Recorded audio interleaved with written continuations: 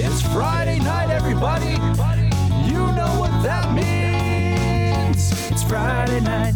Let's have some fun. Let's get together and play a ton.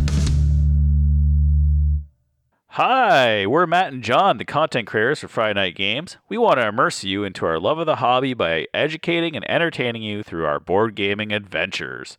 Our podcast lands every Friday, and we create for Instagram, Twitter, and YouTube. This episode is sponsored by TabletopRenaissance.ca, located in our hometown of Windsor, Ontario, Canada.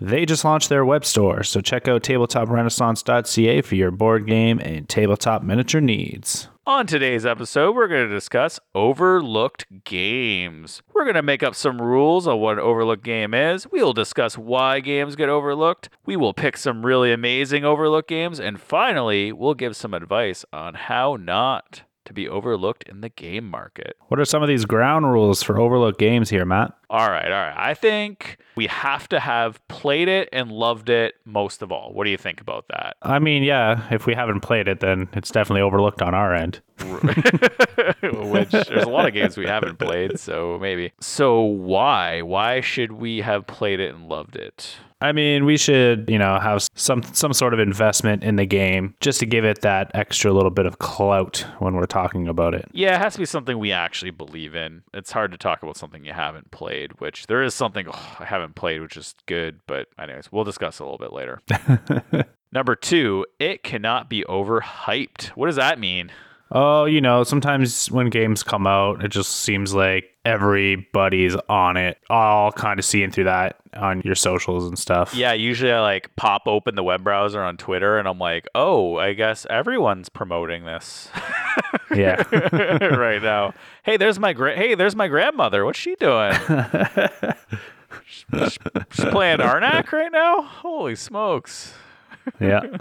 Why do you think it shouldn't be overhyped? You're looking at when you're trying to market a game, you want to get those influential people to have a voice in your game, promote your game as much as you can so that your game will sell, especially if it's like a Kickstarter game. I think for sure, when a game comes out, yeah, you're right. If it's a Kickstarter game, you have a lot of people be like, you got to play this, and you're like, do I need to play this? Are you saying that because you got the game, it's a Kickstarter, or are you saying it because you actually have to play it? Yeah, and I think too, sometimes hype is a little too real, I guess. And sometimes that hype can make your expectations big. Sometimes that can be deflated when you play a game. You're like, eh. Oh, yeah. I have that with movies all the time. Whenever someone says, I'm going to love this movie, I always come out of the movie like, it was fine. Yeah. But then when I go see a movie and I think it's going to be the worst movie ever, I'm like, man, it's actually pretty decent. Yeah. That's funny. So what year? So a third thing, I think it could be from any year, but I want to keep it more recent, maybe 2016 to 2021. Yeah, the game I picked is from 2020. Okay, mine's from 2019, maybe, I think. Nice. 2020, 2019, yeah. But I think it just needs to be more recent. This doesn't have to be the case, but I want it to be relevant in print and you can get it. So if I'm about to say a game like, hey, you need to go check out this game, I think it needs to be, you could buy it, basically. Right. The 4th rule is it cannot be in the top 1,000 on Board Game Geek's top list of games from 2016 to 2021. But I guess that the top 1,000 is all the games from every year, so can't be on that list. Why, is yours on it? Is yours on that list? No, I doubt it. I didn't even look, to be honest. Okay, well, we'll check it later. We'll cross-reference. Yeah, I don't think it is. That's good. I think that's because the lower it is on that list, the harder it is to be recognized. The top 1,000 are mostly popular at one time or another, and they've been hyped up or promoted or played or whatever. Yeah, I mean, for what it is, it's actually kind of close to it, but it's not, so... Oh, okay. All right. I trust you. And then finally, and this is kind of obvious, it can't be an expansion to a top game. So for instance, Unmatched or Villainous has a bunch of games. It can't be it just can't be an expansion. Okay. I don't think that counts because there goes my game. I'm just kidding. Let me scratch off all the Villainous games right there, right? I just think that, an expansion is sort of like how a board game company gets their original game played, right? Like they know they have a good game and their set is not played a lot, so they just release an expansion and it gets a little bit more hype, you know? Yeah, for sure. I guess there's rules against that, like Villainous and Unmatched. They're just releasing more characters and they're all standalone, so it doesn't necessarily mean that at all. But you know, I just want it to be something that that's it. This is the game. You know, it's under recognized, and you're gonna love it. So just to recap, you know, we have played it and loved it. It can't be overhyped. Could be from any year, but we want to keep it recent. It's not in the top 1,000 on Board Game Geek, and it's not an expansion. Sounds good. Anything else you want to add to that before we go before we get into our picks?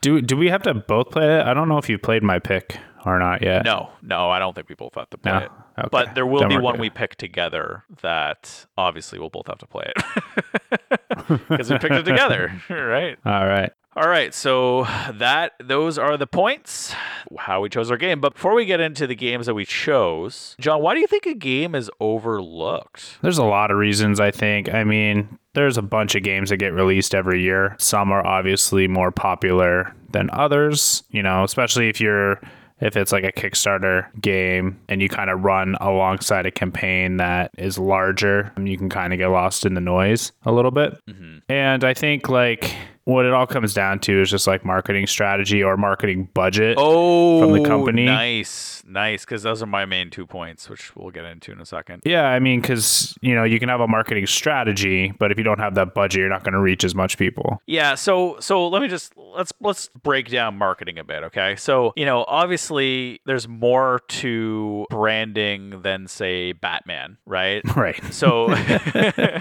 we always use Batman as like a huge IP branding thing. Maybe because you love it. Maybe. But I think there's like 3 points, and I'm sure you could agree with me. So the brand could be the company, the brand could be the franchise, and the brand could be the market. And I think that those are the 3 things that really sell the marketing of a product. So brand as a company is simple as that the company produces great games, so whatever game they produce is going to sell. And the 2 main examples of that are Letter Games, who make Root, and Stonemaier Games, who make Wingspan. Yeah, I'd even throw like Pandasaurus in that too. Yeah, okay. So Pandasaurus is in there too because their quality of their game is always going to be top quality. You know the game you're going to get is going to be a really good game. Yeah. Right? So I think like that has huge influence. Do you agree? 100%. When you see the brand new, you know, Pandasaurus brew coming out, for instance, what comes to your mind? Oh, I just know like I'm gonna like it. I'm gonna use a term that I hear off Dice Tower, and it's called trust equity. So basically, you know, I've played a lot of Pandasaurus games, and I've enjoyed most, if not all, of the games from them. So I kind of just have that, you know, they're gonna put something out, I'm probably going to enjoy it. Right. That it is what it is. I'll just pick it up. And we talk about this in other podcasts too. If you're like a lesser known company, you know, you're launching a Kickstarter or you're launching a game, I don't know who you are. Why do you want $100,000 of our money, right? Like, because I need to make a company, John. And I need your money to do it. You're a little bit less trusting with that, with an unknown person to give your money to, right? Because there's a lot of Kickstarter campaigns that are still successful, yet you never see anything, right? Look at a game that Bill backed like 3 years ago, still hasn't shown up. Well, probably never will. well, you know, yeah, yeah. But that should be on our list. I'm just kidding.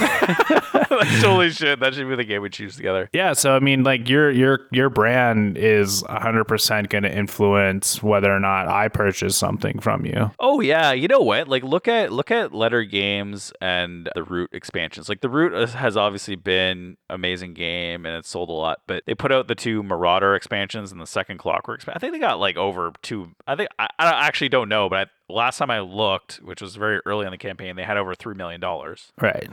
Right. So you know they're going to be successful and people are backing it because they know that they're going to get their game. There's trust there. Right. So it makes sense 100%. So what'd you call that word? Trust equity? Trust equity. Yeah. So how do you lose trust? Sorry? How do you lose trust? Not that I'm writing down that as a note for my game company.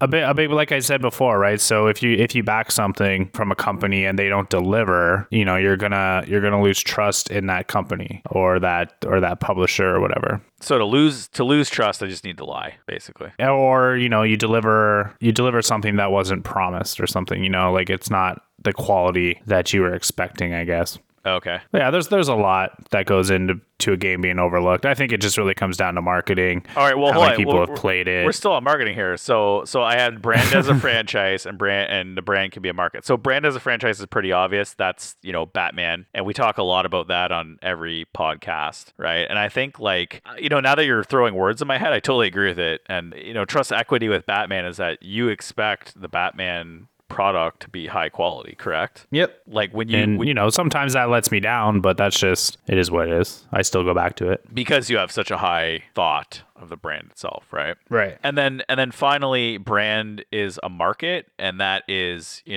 who you're pitching the game to, in my mind. And, the board game industry is pretty diverse, but I mean, realistically, when I go to conventions, it's a sea of males, right? So Yeah. you know that they're going to be marketing mostly towards males. I mean, there's a lot of great games out there. There's games about for instance, Calico is about cats and sewing, and it's a fantastic game, and everyone should play it. But at the same time, there's also very male centric games too, which are definitely targeting males, right, through art or whatever. I don't know. I think that's going to change. I hope so. If it hasn't already, just in the current, world climate, I guess. Well, and that's one of those things of the trust equities being lost in a good way. Like, it's good because, games shouldn't only be targeting a very specific group, right? I mean, it's like video games when we were children were very male centric, and why? Who knows? Because the people making them were boys who had, for some reason it was boys were into it. STEM was mostly for males, and now, well, even when we were growing up, there's a huge push for STEM for women, but there's even more now, and it should be like that because there's no reason why it can't be diverse, right? Right. All right. So now that we're out of marketing, the second thing I agree with, and you mentioned, was budget. Right? If a company's small and new and doesn't have money to send out games to advertisers, or in this day and age, an advertiser is a content creator like Friday Night Games _official on Instagram. Get your pictures taken. Get your pictures taken. We may not do a podcast about it, though. I'm going to throw that out there nowadays. I know there's some crazy rumors floating around the internet about how we will do a podcast about your game if you send it to us, but that's not true. You better talk to us first. Yeah. Outline what you want, and we'll outline whether we want to do it or not. But right. I think the more content creators and audiences that the game goes out to, the better chance it will sell. I mean, this all goes with the original hype thing we were talking about. Right. Well, it's expensive to produce even a demo of a game, right? And you can't send it to everybody. And you got to send it to the right people, right? Too, right? Like who, I saw a funny story from Kidsplaining the other day where they were asked to review this game about something about drinking shots or something like that, and the people were like, yeah, we think you're a good fit to market our game. They're like, do you even know who we are? We're our kids review the games. Like, no, thank you. If you're going to push your game to content creators, make sure you're pushing it to the right content creators. Yeah, make sure you do your research. I mean, it is pretty easy to send it to the top end people. And if you have money, you're going to do that, right? If you don't have a high marketing budget, you're probably not going to do that. You're not going to send it to Dice Tower or Board Game Geek if you don't have a high budget, because I'm assuming they actually charge money so they could stay in the market. But for other schmucks like us, yeah, you better, or even the ads. How we're always getting those ads hey, promote it on Empire Records. What is this? Oh yeah, I don't know if that's just a virus or some stuff I got in my. Oh, that's probably. I gotta look into it because it's probably just a bot. They're probably just bots going around. Yeah, I just delete it. Yeah. Oh, you can delete from Instagram. That's cool. Yeah. But anyway, so a content creator is basically like a billboard, and you gotta know your brand, really. And right. Do you really want to tell people every game is the best, or do you want to push the right people to buy the right games, right? And I think we were in this at the beginning. We're oh, we're board game reviewers, and we're oh, there's no bad game. And then I'm later on, I'm oh, there are bad games. But I think the games have to be set up for the right people, right? Like you can't just Right. there are games out there like here's a game, check it out. Make sure you do your research. Like don't just just because you see someone with a game doesn't necessarily mean it's the game for you or it's good. Yeah, that's why I like kind of like when we preview games, we're like, this game may not be for us, but this is who will enjoy it. We could see that, right? Like we could see like Yeah. an audience. Sometimes I see a game and I'm like, ooh, this is marketed wrong. I do see that occasionally too. I'm not going to mention Right. any games because I don't want them telling us to take their name off our podcast like what happened to us before. Yeah, can you guys not mention us in your podcast? Like, well, that podcast is out. We're like, For like 6 months. yeah, I'm pretty sure we're not the reason why your game isn't selling. Let me tell you, it's definitely not us. Yeah, life of a content creator. But anyway, so I feel like there is a lot of content creators out there that will tell you every game is great and you have to try everything, and like they kind of don't want to be negative because we understand it's hard. Or there's other content creators who are super negative and people love their content. Yeah. All those people are more successful true. than us. I'm gonna point that out too. But it's just like I don't know. It just gets tiring.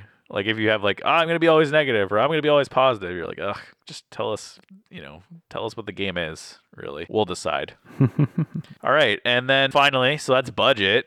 And then I guess our budget went off topic, but whatever. And then finally, the game may not appeal to large audiences, right? So one classic example of that for me is Moonflight. So a very indie game by Manokent Games. The game is fantastic. It's like deck building to the next level, but not everyone sees that because they think of a typical deck builder and they can't really get past that idea of a deck builder, which, is just start with 10 cards and then slowly buy your way up from like, a pile of cards that are accessible to everybody. Whereas in this one, and you can listen to other podcasts where we review it or talk about it, but basically you have your own set of cards and you buy from your own set, and that your deck has a theme to it that you're trying to satisfy to get the most points in the end of the game. You're unbuilding your deck through a method of flipping all your cards. But anyways, I feel like people just can't get over that. And like, I was actually reading some comments, and one of the comments was like, yes, it's a deck builder, but I don't understand, but you have to understand each deck before you play. And it's like, and they're like, game is 4 out of 5. And I'm like, yeah, that's actually why the game is so great. It's because every deck is its own system that you have to understand. You know what I mean? It's like, you got it, but you didn't get it. Right? Maybe the game isn't for you. Maybe you need to play more deck builders before you go into this game just so you could kind of warm up to it, I guess. Or maybe you just don't like that idea that you have to learn many different systems. Like, I don't know. It's interesting. With Manokent Games and Moonflight, obviously there's a lot of things going in there. There's budget, there's brand, and obviously large audience. It's hard to get to. So on that note, John, what is your overlooked game? And by the way, I have no idea what John chose. Go ahead. I chose a self-published game that I got off Kickstarter last year. Ooh. And the game I chose was Spire's End, designed by Greg Favreau and art by Benjamin Wiseman. Nice. So Spire's End is a solo and cooperative game that's kind of told through an interactive story-driven scenarios through cards that you play. It's sort of like a dungeon crawler type thing where you have to fight enemies and you make choices, and those choices affect how your game turns out. Does it solo? You can play it solo, yeah. Okay, sweet. Or you can do it cooperatively. It's pretty simple to set up. Rules are pretty simple. There's minimal components. What I really liked about it is that it really just like immersed me into what was going on. So basically in the game of Spire's End, you're in like a kind of like a Viking-esque town, and this random spire appeared out of nowhere, and a lot of the townsfolk disappeared. So you enter this spire to see what's going on and save the town, essentially. So you pick some characters to play with during the game, and you just kind of battle villains as you go along. And some of those villains give you special abilities as you move through the game. You try to get as far as you can, hopefully get to the end by just going through the story. I haven't beat it yet, so I'm looking forward to that. What's cool about it, they are releasing like a little expansion that I think it's like a separate story in the same world as well. So that's kind of cool. So yeah, it follows number like 3,940 rank on Board Game Geek. Got a high score of 8.2. Wow. From people who've played it. How many plays or how many ratings? I'm just curious. There's 259 ratings. Yeah, see, it's too low for them to give it an 8, right? It's like weighted by number of plays or something. Yeah. Huh. So what'd you love about it? First of all, the art is what sold it. I think you saw it first and you had mentioned it, and I pretty much backed it just without even looking at any of the videos or anything like that. Oh, I just really? thought the artwork was gorgeous and the game was actually pretty good. It was really immersive, which was nice, and I kind of took my time playing it and just playing slowly to get used to the rules and how like the fighting system works or the combat system works. And yeah, I got about maybe halfway through and then my characters died. Okay. So I stopped, but I haven't played it since my last playthrough, which is about a month or two ago. But yeah, it can be really quick or it can be a really long game, which is pretty cool. And just making sure you make the right choices as you move along. Is there anything you didn't like about it? I felt it like a little confusing to like start it. Yeah, I totally turned this into What You Played Wednesdays. By the way, that's a plug for it. You can check out a lot of Canadian content creators on What You Played Wednesdays by Bridge City Gamers. And I had a hard time like getting into like the fighting, the combat thing, but once you get used to it, it's pretty easy.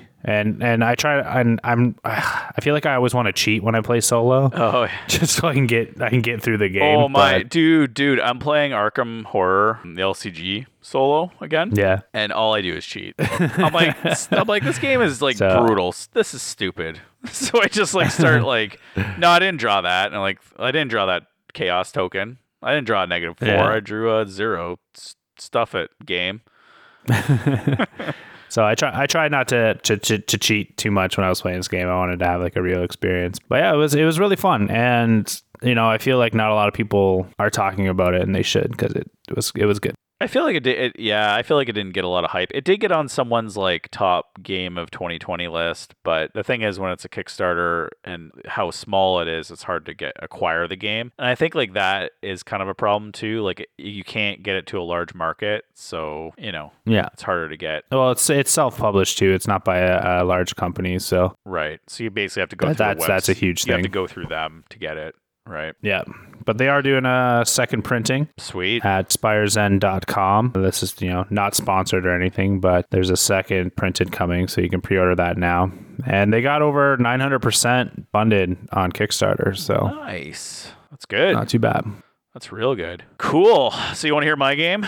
I do. To define my game, I just kind of looked through every game we played since we started recording, which was like 2019. And the game that came to mind was something I actually played at PAX Unplugged with fellow content creator Adam Factor from Sprites and Dice. And that game is Humble Tea Party, 2019. I guess it's kind of themed. I was going to say abstract, but it's a theme game designed by Nansumu. And it's self-published. The game, we actually reviewed it when we used to review games. Remember that?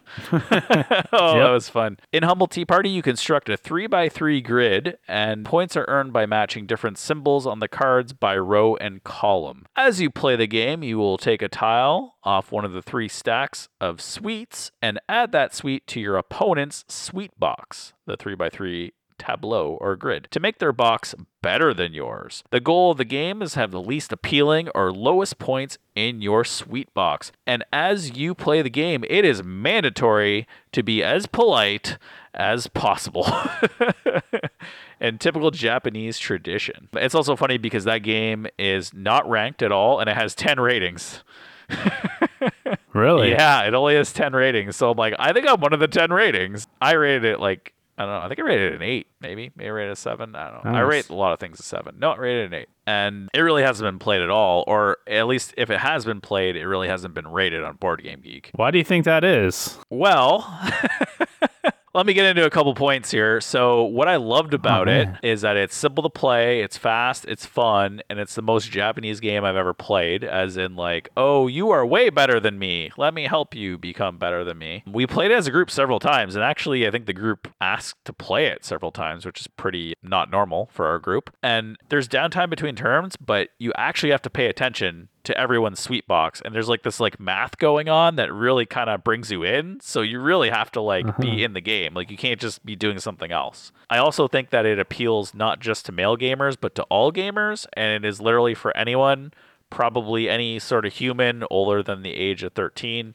because the math and attention thing. But if you're a smart kid, maybe like, I don't know, like if you're John's kids, maybe 6, 7, who knows. What I disliked about it is that you need more than 2 players, which sucks because when I brought it home from PAX Unplugged, my wife is like, I am so excited to play that. I started reading the rules and immediately I'm like, oh, 3-6.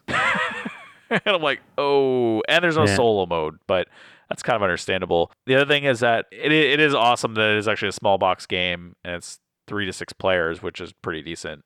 But it sucks that it's only 2 players and no solo mode. The other thing is that if you don't like symbols, like there's a lot of translations going on in it. So if you don't like that, you may not like the game because there's a lot of Japanese things going on and you kind of have to always have the reference sheet in front of you to figure out what's up. And then does it hit the points? Well, we played it. Do we love it, John? Yeah, I really enjoyed it. I think it was one of the few games where most of the group, if not all the group, liked it. Including my brother. Remember? Jay was playing with us too. Including your brother, yeah. Yeah. It is current. It's from 2019, but unfortunately, it's really hard to get. You can get it through bigcatgames.biz. They're not a sponsor, but they sell imported games from Japan, and I think they do translations on them.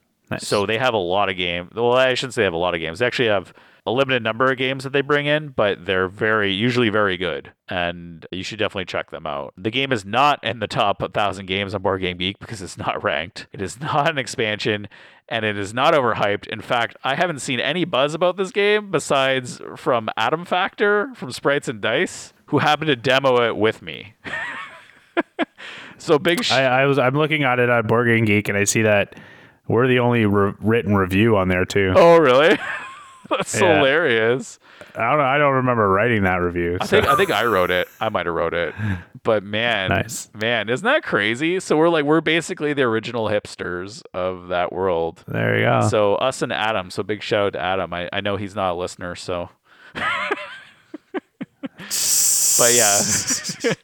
So what was the original question? You asked, why is it not played? Yeah, why do you think it's not rated very much? Because you can't get it. That's what I think. I think it's just like, because it's from Japan and it's a very Japanese game and is probably produced in Japan, they don't, it's probably hard for them to bring over these smaller games into North America because they have to compete with the larger theme, you know? So did your game hit all those points? Was your game, you played it, you loved it, right? Yeah. It was not overhyped, so content creators weren't really pushing it. Maybe a few, but not many. It's recent. It's from 2020. It's not in the top 1,000. You said it was ranked what? 3,000? 5,000? Yeah, 3,500 or something like that. Okay. And then it's not an expansion. So yes, it does hit all those. And so does mine. So yeah, we highly recommend both of them. So mine was Humble Tea Party by Nanatsumu. Oh, sorry if I pronounced that wrong, but you get that at bigcatgames.biz. And yours was what? Sorry, John? Spire's End. So you can get that at spiresend.com, I think. Okay. So I mean, if we're looking at games together, John, on an aside for like 20 minutes, we were just trying to figure out what games. And I think we came to a conclusion of 3 games, but we definitely narrowed it down. So 3 was definitely Cosmic Colonies, which you haven't played. I played. I didn't think it was as good when I played at Gen Con, but the more I think about it, the more I liked it because I feel like I played a lot of other games similar to it. It's kind of like a Tetris-y game of like trying to cover your own spaces on your own board to get points. But the more I compare it to other games, the more I liked it. The second game was Hocus Pocus, which we both liked. Yeah, Hocus Pocus was cool. Yeah, I feel like it got a lot of hype when it was like announced at Gen Con online last year. But I really didn't get anything beyond that. Yeah, and I picked it up I know it was released to the bookstore, Indigo Bookstore here in Canada, as like an exclusive around Halloween this year. So I think last year. And I think, I was looking at 401 Games and I think it just started coming out on the new release section there. Oh. So I think maybe more people will start getting it maybe this year. Yeah. Because that's another thing. When they release to like big stores like that, like they may get more mainstream bought, but less board gamer bought. You know what I mean? Mm-hmm. And then finally the last one, which is actually kind of in the similar boat. It's called Here to Slay, and it's made by the people who made Unstable Unicorns. So there's 2 things with that. One, when the game did its Kickstarter, it was super hyped. It was super successful, and it's a great game. But after that, I actually heard nothing about it. Right? Yeah. And it was one of it was honestly one of the of the games we played in 2020. I would say it was like Novi's favorite. Like Novi loved it. He couldn't get enough of it. Yeah, it was a really good game. I think probably what killed it for that was the all-in package. Came with some like plastic pieces that really have nothing to do with the game. Oh, You don't need them at all. They had like Yeah, the standees, and it's just like, well, why am I paying this extra money for like nothing that adds value to the game? So I think a lot of people were upset about that. I want to point out that I am a hipster and I didn't get the standees. I just got like the basic game because I didn't see any point. I'm like, this adds nothing. Yes. The game is good though. It's very magic-y, and you're just trying to recruit. First person to recruit or kill so many monsters wins the game. I think recruit 6. Right. But yeah, it's super clever. It's very good. It's kind of long though. It's maybe like a 2-hour game when you play it. But yeah, I didn't see anyone really promote it. I don't think it's in the top. I doubt it's in the top 1,000 games. Let me see here. Yeah, no, 2,200. Yeah, exactly. That makes sense. And it's not an expansion, although it does have expansions right away. Yeah. And like I said, no one's really talked about it. Maybe we should talk about it. We should just blow it up, see what happens. Okay. Not right now. Next year. I don't know. So what points do you think we should make? Like, how do you think a game should really stand out? Like, is there anything that would make a game really noticeable? I think, especially for like a smaller game, like Spire's End or something, or Humble Tea Party, like they're both really, really good games. Right. So getting them in the hands of really influential content creators is kind of going to be key, and I think maybe, I don't know, what they're with Greg Favreau, the guy who did Spire's End. I don't know what his like marketing strategy is for this expansion or side story game that's coming out is, but I think send some games out if you can. Yeah, that's all budget, right? That's all budget. Right. So I don't know what that looks like, but he's been doing a lot. I've noticed that he's been posting a lot more on the Instagram, like artwork and stuff for this new expansion, and it's great. It's a different color scheme than the last one, which is really cool, which I've noticed. And yeah, I think my point's always going to be marketing at the end of the game. At the end of the day, just make a great game, because if it's going to be good, people are going to talk about it. Yeah, I think the games need explosions. Yeah. Like literal, you open it, it's like yeah, like you like burn your face off when you're opening the package. And even if the game has nothing to do with explosions, like maybe it's about like, I don't know, gardening. It should just have like like you should open up and boom, big. That sounds terrible, actually. I just played a game about gardening. So did you? What was that? That Norwegian game. Is it Norwegian? Yeah. Or Icelandic game. Icelandic. Yeah. That game should you just open it up and like maybe confetti like blows up in your face. Yeah. I'll try to be all serious here. Let's blow you up. You know how I roll. Yeah. No, I mean I agree with your point on marketing. It's all about getting the game into the right hands and getting someone to have the right opinion. When we did our podcast with Jamie Stegmaier, he said that Wingspan really blew up because there was a board game person who was also a bird person and kind of pitched the game to every bird person, and that's why it was so successful. I mean, it was a good game, but like it was more successful outside the board game crowd than a normal board game, because it was like a bird collecting game. And actually I kind of like try to get it out of him. Like, do you think it kind of appeals to everybody? You know how I was saying earlier that like games are very male centric, board games are very male centric, but his game is actually like everyone centric, because birds are really like, anyone could like birds, my grandma could like birds, my mom could like birds, I could like birds, a person who likes dungeon crawlers could like birds. So anyway, the point is like, I was actually trying to get out of him like, hey, do you think it just appeals to anybody? And he was just kind of like, no, I think it's just because the right person with the right mindset promoted it. And I'm like, oh, okay. I'm like, it did win 2019 Game of the Year. Like, Elizabeth Hargrave knew what she was doing when she made it, right? Yeah. So on that note, I think it should appeal, or you should at least claim it appeals to every audience, even though it doesn't. Like, for instance, John, does Spire's End appeal to, is it a game about animals? There's rats in it. Does your game revolve around cooking? I'm sure you have to travel through some sort of kitchen. Does your game revolve around gladiatorial combat with crazy weapons? Yes. Does your game include cats? No, there's rats though. But does it include cats? Not that I've seen so far. But does it include cats? Can you see me winking? No, I can't.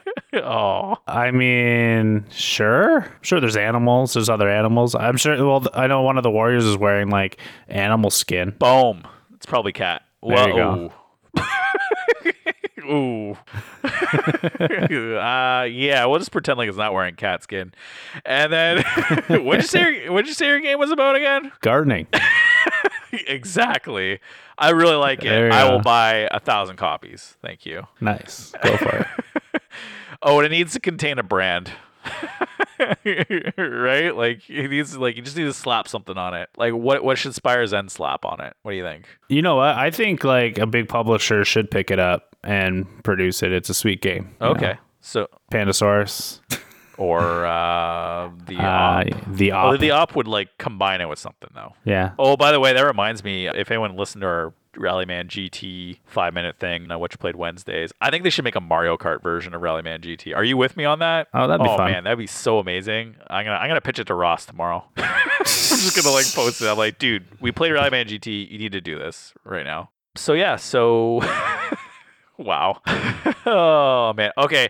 And then you were saying, so basically we need to send it to the right content creator to buy in, right? Yeah. Yeah. So on that note, I think you should play on people's emotions. Like make a situation, like it's just got to be like, it's got to be either ridiculous or funny or heartwarming, like imagine a commercial for Spire's End, right? And then I don't know, what's the game about again? Well, listen, so your entire civilization is not the right word, but your entire, civilization, your entire country or city has been like sucked in by this giant spire that has appeared out of nowhere. I mean, it's a heart-wrenching story, right? You're trying to save, your clan and your people. Yeah, right? So and you're the only one that can do it. So we twist that, like you're in a clan of puppies and you gotta save all the puppies and you're the only one who could do it. Too many puppies. And then we're back to Puppy Kingdom. Remember that? We're back to Puppy Kingdom. There you go. Just turn Spire's End into Puppy Kingdom. I like it. Is there anything else that can make this game become noticeable besides my clearly sophisticated, very serious points that I threw out there? Yeah, just make a great game, get it in the hands of the people who match your brand, set aside some money for that budget to promote it with some content creators. And I think your game will be good. If it's not your goal to be published by a publisher and you just want to get your blood, sweat, and tears into the hands of some people, do that. Just make sure that you have a great game on your hands. And if it's that good, people will talk about it. Yeah, I agree. Yeah. So, I mean, if you're listening, check out Spire's End. If you can snag Humble Tea Party somewhere, grab it. They're both really good games. I'm going to take some more pictures of Spire's End. And I'm going to eat the pastries in Humble Tea Party. I'm just hungry. All right. Is that everything? That's it. All right. If you like what you hear, don't forget to follow us on our social medias, Instagram at Friday Night Games _official, Twitter at Friday Night GMS. You can check us out on our website, FridayNight.games. If you have a game or a game that you'd like for us to preview, shoot us an email at info@FridayNight.games. And check us out on our YouTube channel where we're going to be starting to post some amazing videos eventually when we get to shooting them. Again, this is Matt and John from Friday Night Games. It's Friday night. Let's have some fun.